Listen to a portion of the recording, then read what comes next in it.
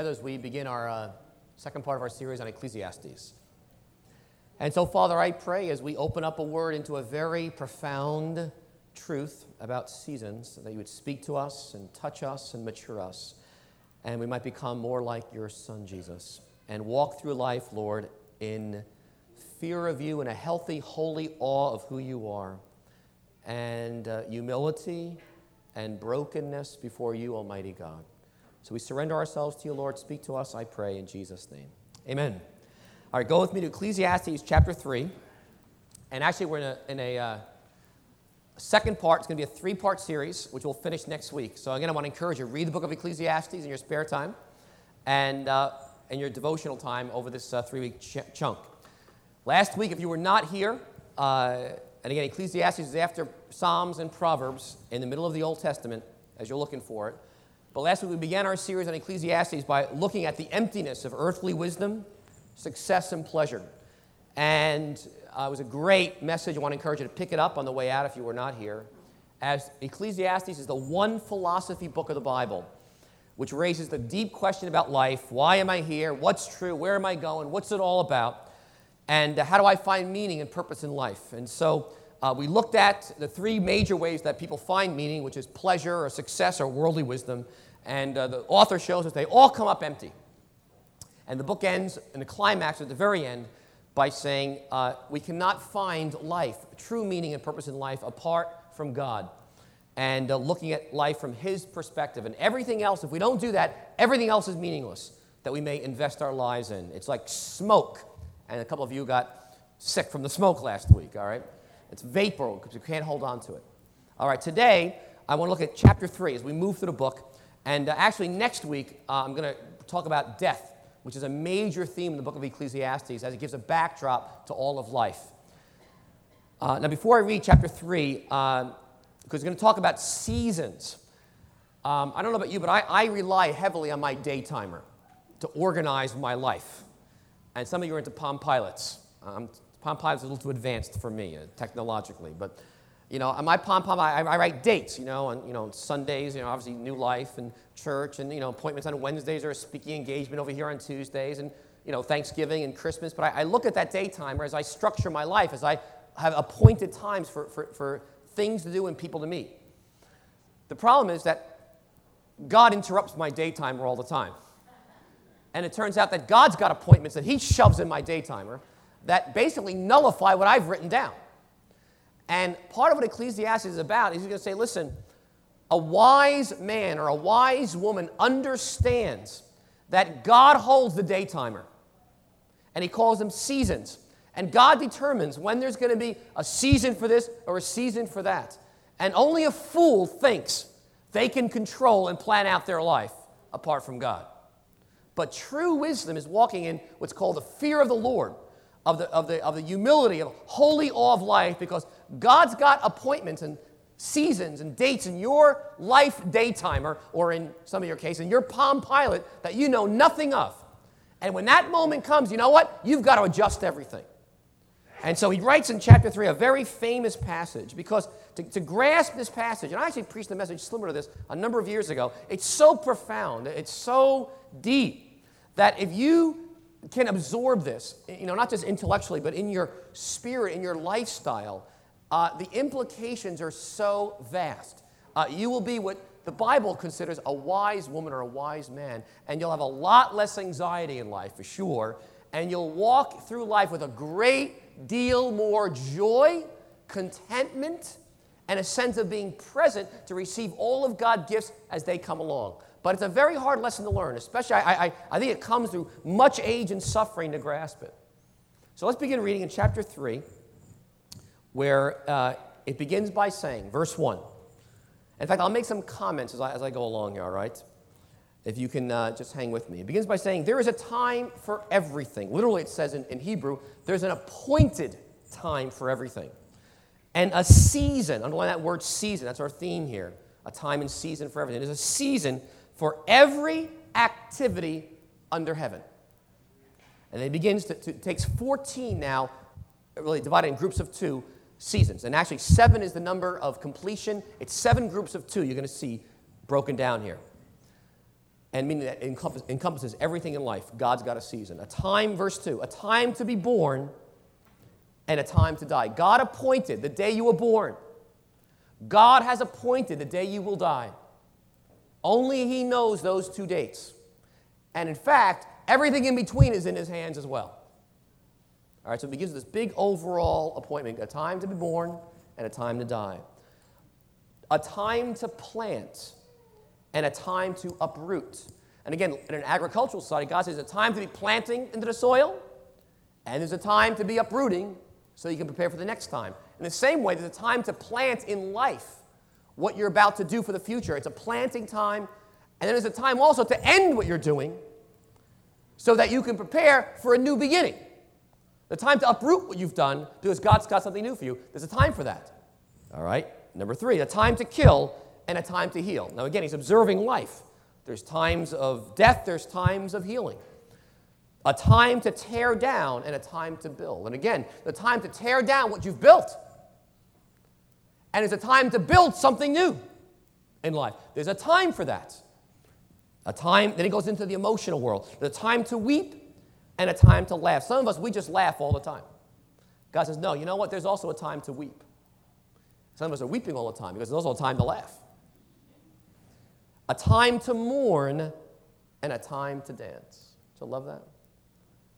A time to scatter stones and a time to gather them. And again, most commentators believe it's referring there to material wealth. There's a time to scatter stones and a time to gather them, referring to wealth. The time to embrace relationships. A time to draw close. There's also a time to refrain. It's wisdom to refrain at times as well. And wisdom is discerning what season is it in these relationships. There's a time to search and a time to give up. Interesting, huh? And a time to a time to keep and a time to throw away. Again, back to material possessions. A time to hold on to things, a time to throw them away. Some of us, we are what's called pack rats. We throw away nothing. God says there's a time to throw things away and let it go, just like there was a time to gather it in. He goes on, a time to tear and a time to mend, a time to be silent and a time to speak. Again, in Hebrew culture, tearing referred to in times of great grief and sadness, they would rend their clothing, they would tear their clothing as an expression of great grieving. And then at the end of that grieving period, they would take and they'd stitch that clothing back up together in a sense of restoration and moving on to the next phase of life. But he's saying there is a time to grieve, and it's a tearing time. And don't miss it. There's also a time to end that grieving, to sew it back up, and to move on. All right? There's a time to be silent and a time to speak. How about that one, huh? How many times did you open your mouth and afterwards say, "Ah! Why wasn't I silent?" Because there's a time to be silent and there's a time to speak. And he says there's a time to love and a time to hate. Some of you like that. There's a time to hate. I hate him, all right? And a time for war and a time for peace as he observes life. There's times for these things. Remember, Jesus said, I came not to bring peace, but a sword. There's a time for conflict so you can have true peace. Now, what he's going after here is that we desperately want to be in charge of life. We all like to control life. And in fact, my first point, which would be very simple, that there's two choices. I'm going to spend some time on the first choice. Okay? Because the approach of Ecclesiastes is very negative. And again, he wants to take the truth and he wants to kind of drill it in us and get us to really wrestle with it. And he says, the first choice is you can be frustrated, which is how most people live their lives, trying to control and manipulate life on your own terms. How many of you are trying to run life on your own terms? And once in a while, you consult with God to make sure he thinks it's okay. But pretty much, you know what? You're running your life. You're running your relationships. You're running your finances. You're running your jobs. You're running your career. You're running where you move. You're running how you spend your time. You're running things. And when God interrupts, you get very frustrated. You think, what nerve for him to intervene and step in and tell me it's a time for this. No, it's not. It's my time right now.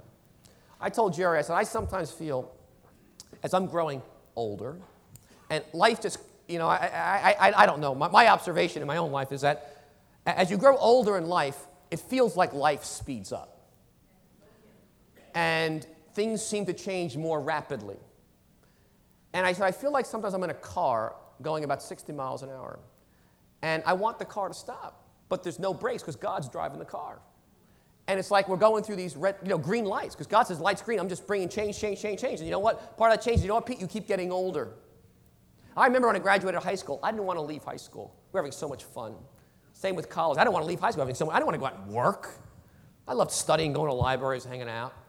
And just going through life, it just keeps, my kids, our children are getting older, and I'm like, oh, no, keep them small, I can, they're in home, I control them, I lock the door, you stay home, but they're growing and they're changing, and it's like, even in relationships, I love so many people. I so enjoy New Life the way it is right now. And it's like, it's changing. We've got to buy a building, another season for the church. Like, no, I want to pull it back.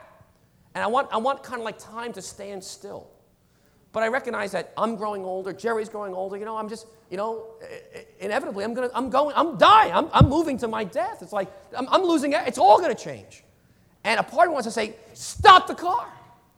A part of me wants to, I want to run life. I want to control it. And Ecclesiastes says, that is the way of a fool. And you'll spend your life frustrated trying to control and manipulate life on your own terms because Ecclesiastes says everything is meaningless. Remember that? Everything is meaningless is kind of the theme verse of Ecclesiastes. And that means smoke. It's a vapor. You can't hold on to it. It slips through your fingers. So he goes, don't try to hold on to anything in life because it's all going. There's no stability and life as we know it, only in God. It's all a vapor. And it slips through our hands. I don't know about you, but I don't like winter very much. I wasn't excited about a blizzard the last couple of days. I was like, gee whiz. I like spring. I like summer. I'm like, let's go to Florida. Let's get out of here. You go to Florida, you skip the winter. But it's cold. It's hard. But God says it's winter. And I love fall. Leaves change. It's beautiful. I love spring. But God says it's going to be a winter too. Because God says, I control the seasons, not you. I'm in charge, not you. And you will go through all 4 seasons. And he goes, I'm running the universe, not you. And so if you look at this, most of us, no matter how rich you are, no matter how brilliant you are, no matter how much skill you have, no matter where you live in the world, you cannot control the tides of life. They just come over you. They're coming, and you're participating in them, whether you like it or not. You can spend your life angry and frustrated with God because life is not turning out the way you want it, because you will if you try to control it. Because how many of you say to yourself, I never imagined the day that I would be doing this? You say, I never imagined that someday I would be a parent with kids, or I would be, living here, I would be paying bills, and all the time as you grow older, you say, I can't believe this. Because most of us, we're part of our culture. Our culture is into technology and control. The dominant images that we hear in the radio, we're always making life. The Bible's dominant metaphor is farming and agriculture. That's the way the Bible looks. We grow like, sowers and seeds and slowly. And, it's got this whole metaphor of people slowly move and grow and are transformed as God plants seeds in our lives. The way we function in our society is we make money, we make friends, we make a living. We talk about people as resources. Our image is manufacturing. We make it happen. Dysfunctional people like they're machines. We talk about people as liabilities, as assets, as dead weights, because we like the idea of control, manufacturing, technology, make it happen. God says, no. That's not the way I work. I work in seasons, and I work slowly. How many of you have been changed by God in a moment? Yeah, we have experiences that are tremendous, but let's face it, our growth is slow. It's not 2 steps, wham, it's done. It's slowly like farming, God says. From glory to glory, I'm changing you into my image. There is no shortcut, but we say, no, I'm going to make it happen. I'm going to have an instant church. Every time I see, and believe me, when we first started New Life Fellowship, I bought all the American propaganda in the church world, saying, you can have revival in your letterhead, revival all the time. It'll always be spring. That's a lie. You can't control God. You can't control the seasons. You can't have a church that's always in spring and summer and revival. There's no such thing. Churches go through seasons just like families do, just like individuals do. In fact, I don't know if this helps you, but if you look at it, there's a season appointed for everything under heaven. Now, let's just take the fall, for example, autumn. Fall is a season of transition. leaves are falling off the trees. The animals are preparing for for the winter, the hard winter. But we all go through, some of you are in transition today. In your life, you're just going through transition. You're not quite sure where it's all going to, it's all heading, but you realize you're in some kind of transition. That's kind of a fall season, if you can break it down to that. Then you got a winter. Winter seasons are hard. We call it winter seasons is loss, death. It's like, I don't know, will it ever be spring again? All I know is the leaves are gone. The fruit I had before, I don't see that anymore. Now it's dead winter. And I don't know. But it's a hard season. A number of you are probably in winters right now. Difficulties.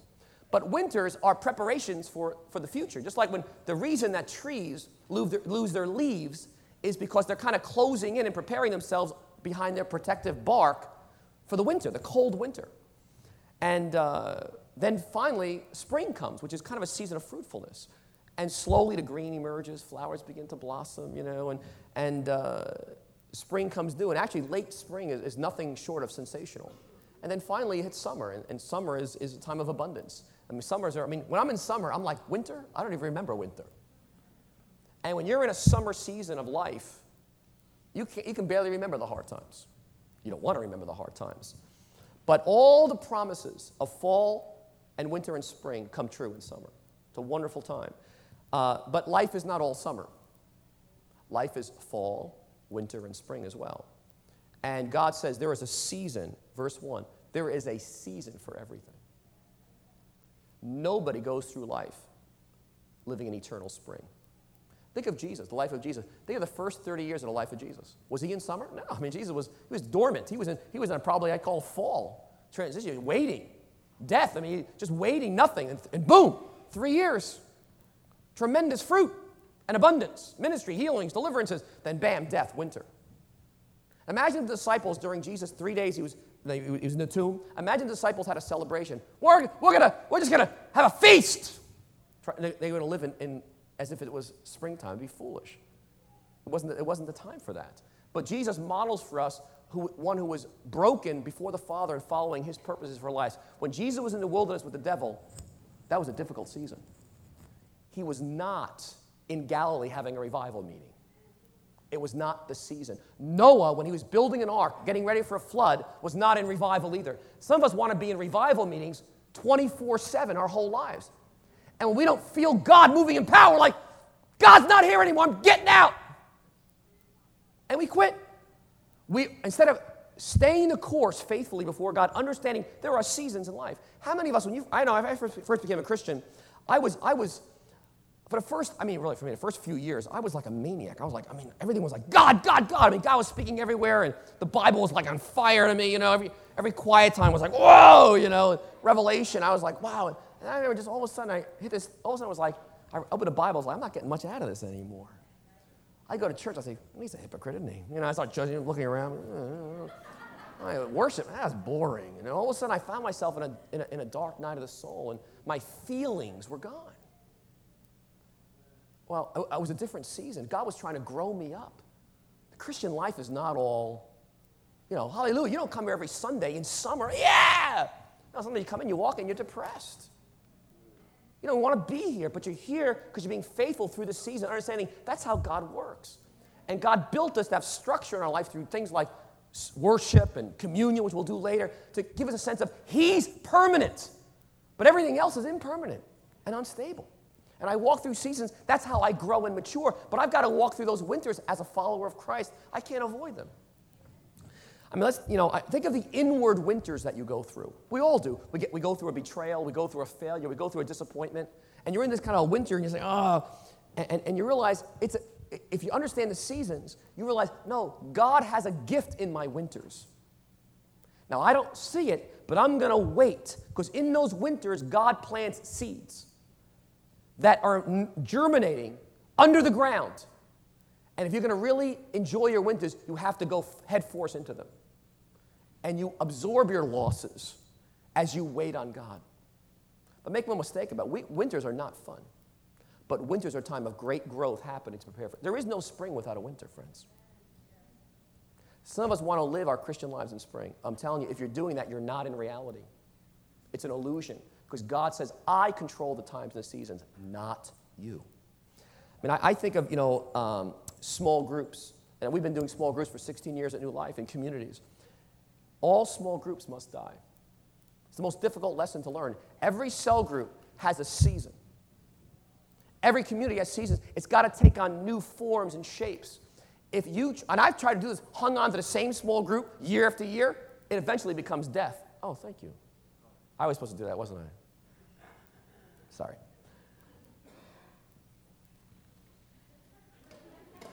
All right, thank you. We don't even own the building yet. Thank you. Where was I? Oh, yeah. Oh, yeah. Groups hating to die. A wise leader of a small group or community, even a church, understands that there are seasons and seeks to discern the seasons and make shifts accordingly. I have tried to keep certain small groups alive, and I've almost killed people in the process. Because, God's moving. He moved last year. It was phenomenal. We're going to make it happen again, God's like, you know what, Pete, I'm trying to, move this group into 3-4 different groups and have those people spread out. And I got some other things I'm trying to do here, but you're trying to push this thing and make it happen. It's over. It's okay. I'm God, not you. It takes great maturity to let it go and a time to let it go so God can build something new. I mean, why is it, think of American culture. We hate the fact that our bodies are changing. I mean, plastic surgery is a frenzy now.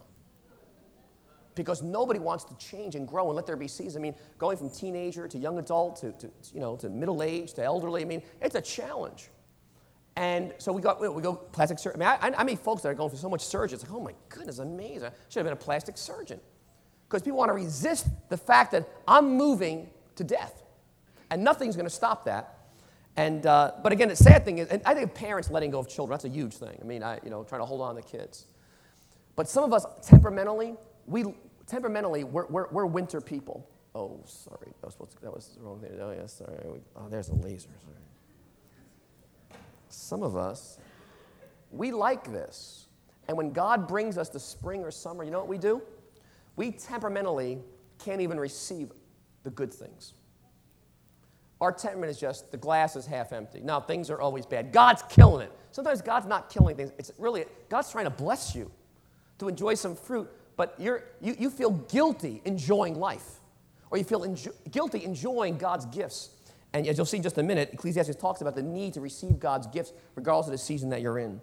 And again, others of us, we're temperamentally, we're always up. We have a hard time going into winter because we want it always to be spring. All right, so that's your first choice, which is you can be frustrated trying to control life on your own terms. But here's the other choice. And this is the call of Ecclesiastes. It's to surrender to the joy of receiving God's seasons. Now, you got to catch this. It's a surrender, and it's to a joy, which we'll talk about in a minute, of receiving God's seasons. God's seasons are coming into your life, whether you like it or not.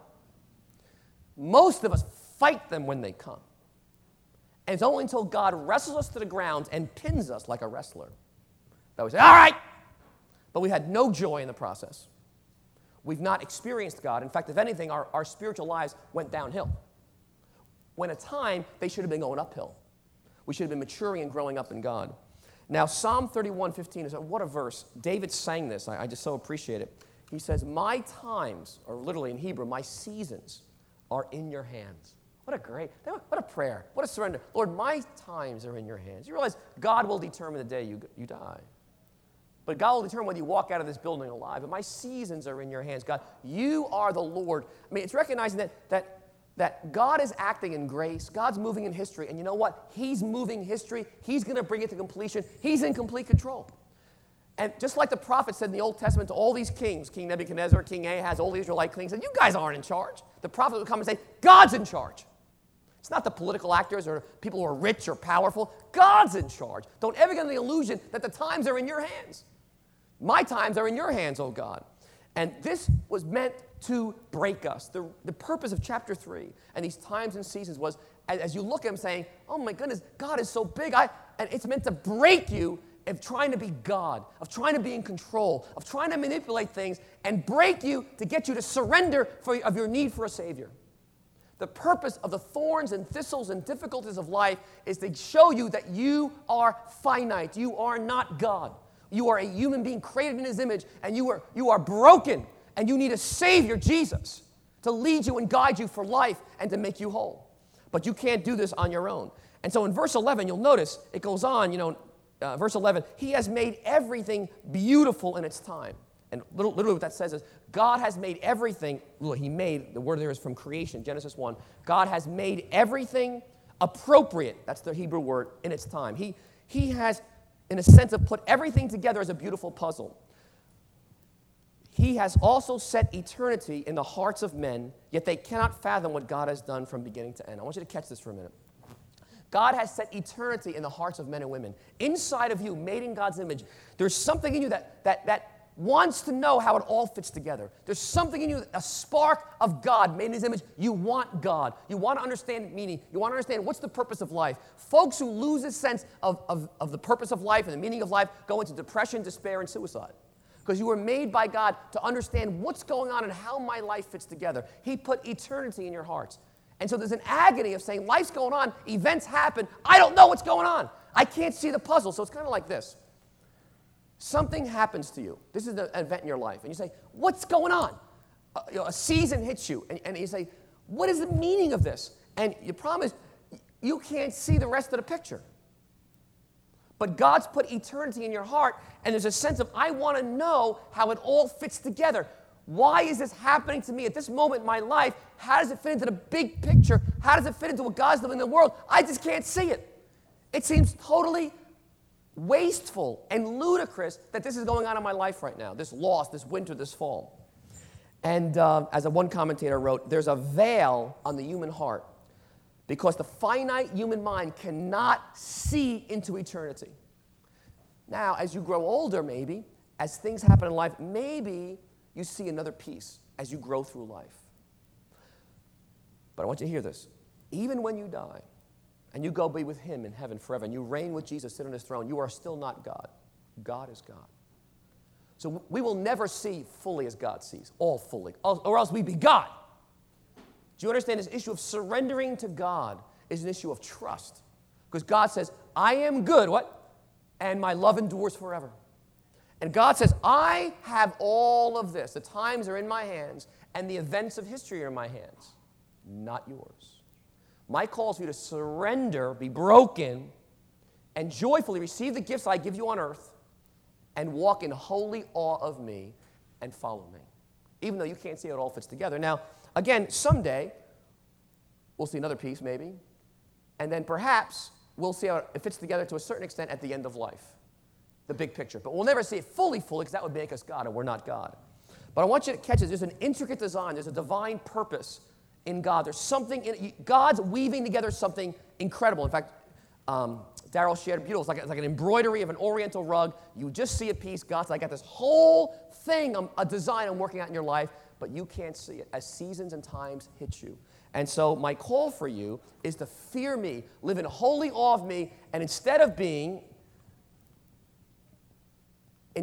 frustrated, constantly trying to control and manipulate life on your own terms, God says, surrender to me.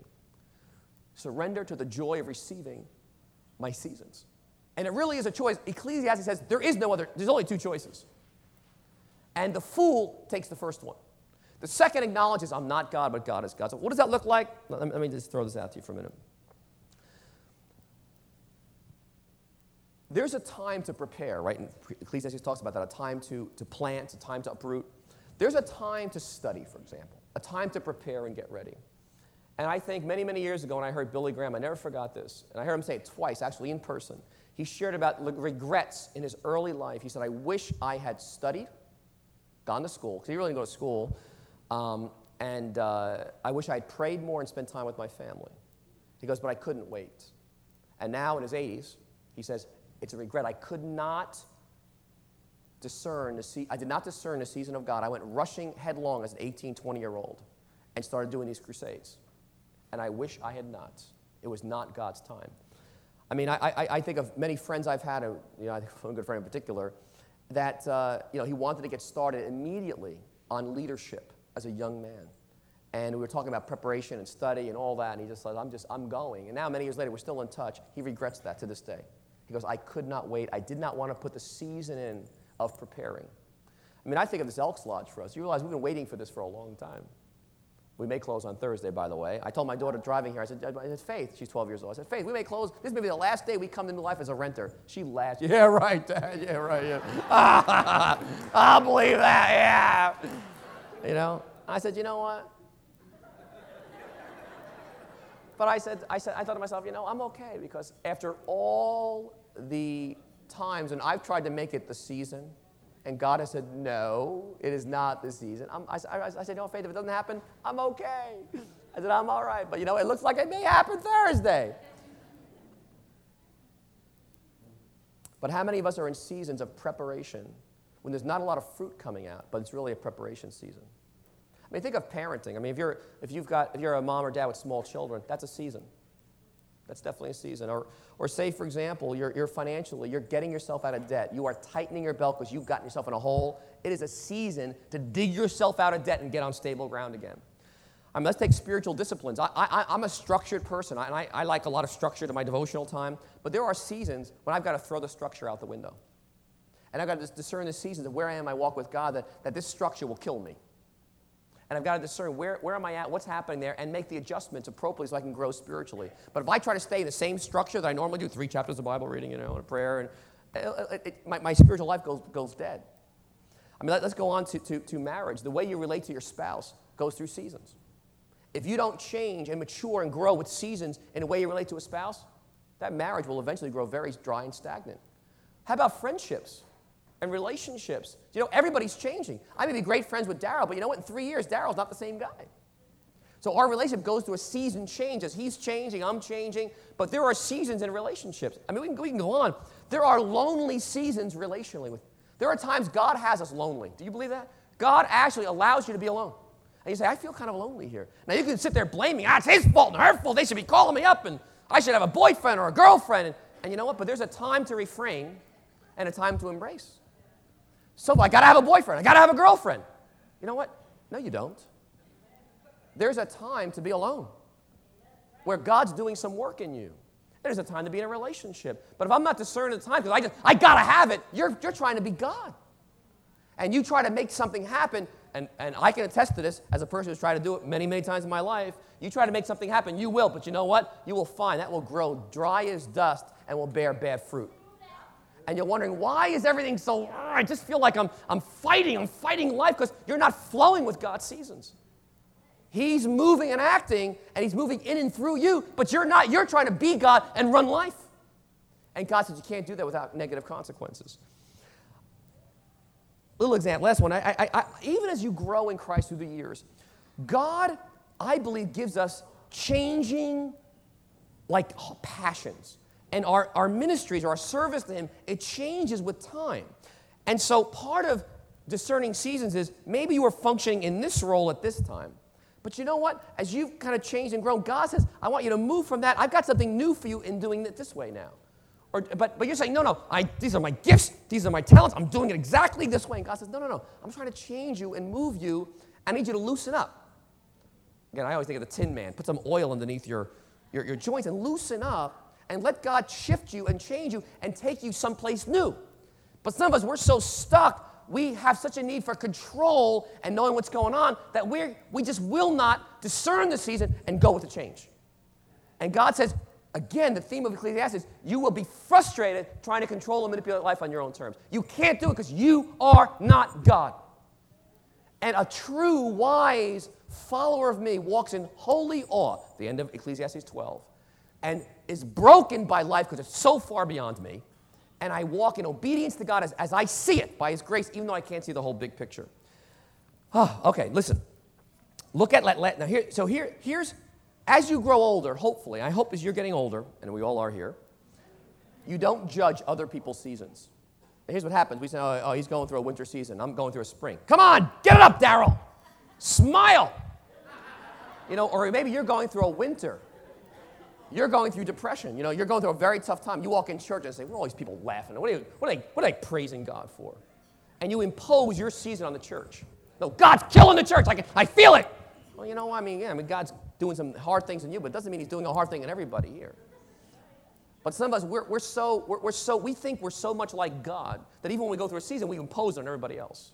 Part of wisdom is discerning your own seasons, discerning others. What's God doing in other people? Help them cooperate with God rather than fight God. But even as a family, as we move through seasons as a church, and we understand a healthy church life, friends, we are not in a winter now. I think we're in a pretty good spring, headed to summer. But you know what? New life will go through winter.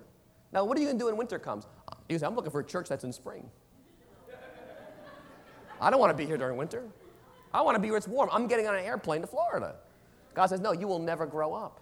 You will never mature unless you walk through seasons. There is no other way to mature. That's how God works. This is, again, it's a farming act. It's farming. It's slow. It's transformation. All right, so here it is. So here's your choice. You can surrender to the joy of receiving God's seasons. Now look at I want to close with verse 12, verse 13 and 14. Verse 12. I know that there is nothing better for men than to be happy and to do good while they live.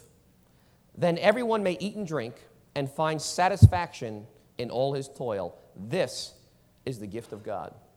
I know that everything God does will endure forever. Nothing can be added to it, nothing taken from it. God does it so that men will revere him. But looking back to verse 12, God says, verse 13, God says, I want you to find satisfaction in all your toil. Eat and drink. This is the gift of God. That the reality is the times and seasons, we can't control them. They're in God's hands. But what we are called to do is really three things. Number one is we're called to enjoy the present. Enjoy the present as a gift from God. Now, what's going on in your life right now? Most of us spend our lives living in the past. Oh, I shouldn't have made that decision. Oh, that was bad. Oh, that was no good. Or we live in the future. Oh, when that changes, I'll be happy. When this goes on, God says, no. I'm in control of the seasons. I want you to enjoy the present as a gift from God. That's why it says rejoice in James 1:2, even in trials. Count it pure joy whenever you encounter trials of many kinds. Because God says, even in the present, the good things in your life are a gift.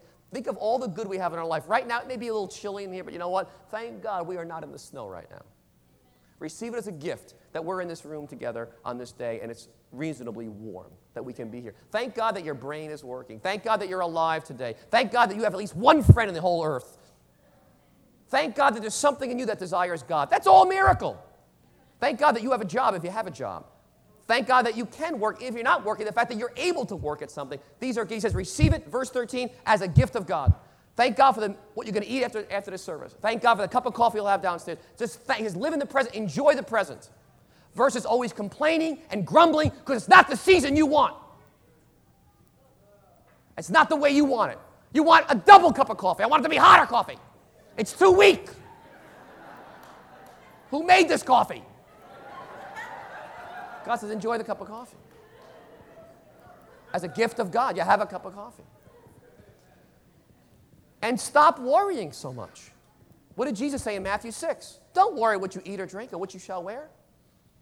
God clothes the fields and the birds of the air, and you don't even know what evil tomorrow will happen. Just seek first the kingdom and his righteousness. Live for God today, and everything else will be given unto you. Enjoy the present. We should be the most present people on the earth. We go to work tomorrow in school. Be present with the gifts that are yours tomorrow at work and school. That's wisdom, because you don't control the seasons. God does. And then it says embrace your seasons. I don't know what season you're in today, and maybe you've got to think about it during the week. What season am I in right now in my life?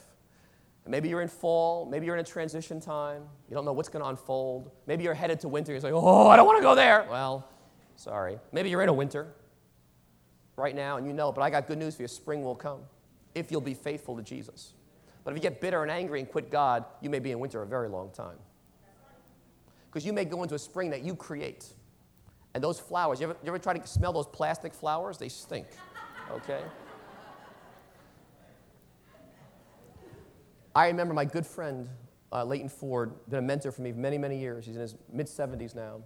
And in 1996, and kind of in the book with my wife and I, everything was going bad for Jerry and I, and before that whole emotional church thing got released and emerged, and I saw it all. I was very depressed. Everything was going wrong. And I remember calling him, and I was crying on the phone. And I said, things are bad, I mean, the way I was pastoring and leading, and I remember him just being on the phone. He was so happy. He goes, Pete, that's wonderful. It's wonderful. And because he knew that the way I was living my life and the way I was leading and pastoring had to end. He could see it as a man in his mid-70s. That if I continued having spring on the external, I would die. He knew I needed a winter, and he knew God was giving me one. And he said this, I wrote it down, nothing ever ends, Pete, without something else beginning. Something is ending for you. But a new beginning cannot happen until that ends. And so something ended at that moment. I remember that season of our lives, and the way we pastored, the way we led, the way we functioned as a married couple, the way I did spirituality ended. It was very painful. I resisted it and fought it every inch of the way. But he goes, if you don't let this thing end, Pete, the new beginning will never come forth. Because again, I wanted to control the seasons of how it looked. I looked at this guy pastoring over here. He's not going through winter. He's in spring. I want to be over there with him. God says, no, Pete, you know what? This is your season for winter. Receive it with joy so I can give you a revelation for the future. Some of us are not very good at embracing seasons. Some of us are very bad at it. We don't even think that way. And I want to invite you this morning to embrace your season, whatever God has for you, because God has a life for you to be transformed in the image of Jesus. But everybody must go through their seasons, and that includes winter too. All right, let's do this. Did I write down the last one? Oh, good, I did. Really, the call, and the third thing it says here, and it says right here at the end of the verse 14, God does it so that men will revere him. The call is to worship. And the reason we're doing communion today is we always do communion the first Sunday of the month, but also because nothing is permanent in life but God. Do you realize every relationship, everything you own, every education, everything you know is all going to, it's all going to go, but God, you and God. The Lord's table and worship is central to life. It's a place of stability and permanence in God. Nothing else is stable. And so we're going to come together to the table, recognizing that God is, I'm going to do three things, that God is absolutely and infinitely perfect. Do you realize it's impossible that God could ever do anything wrong? Not only that, God is great and infinitely beyond comprehension. If you could comprehend God, you'd be God. You'll never comprehend God. God's God, and he is good, and his love endures forever. And God's plans can never be frustrated. Do you know that when God says, my counsel shall stand, he means it? When God shuts a door, nobody's going to open it, even you. And when God opens a door, nobody is going to shut it, even you. And you know what? When God stretches out his hands to do something, nothing in earth or hell will ever stop it. Because God is in charge. And he says, the seasons are in my hands. My times are in your hands. So what I want to do, I want to invite you this morning for a new beginning to embrace change, which I know for many of you, like me, I don't like to change. Embrace God changing and leading you to something, someplace new in Christ. And be willing to let go for God's sake. So I'm going to invite you all to stand, the worship team to come on forward.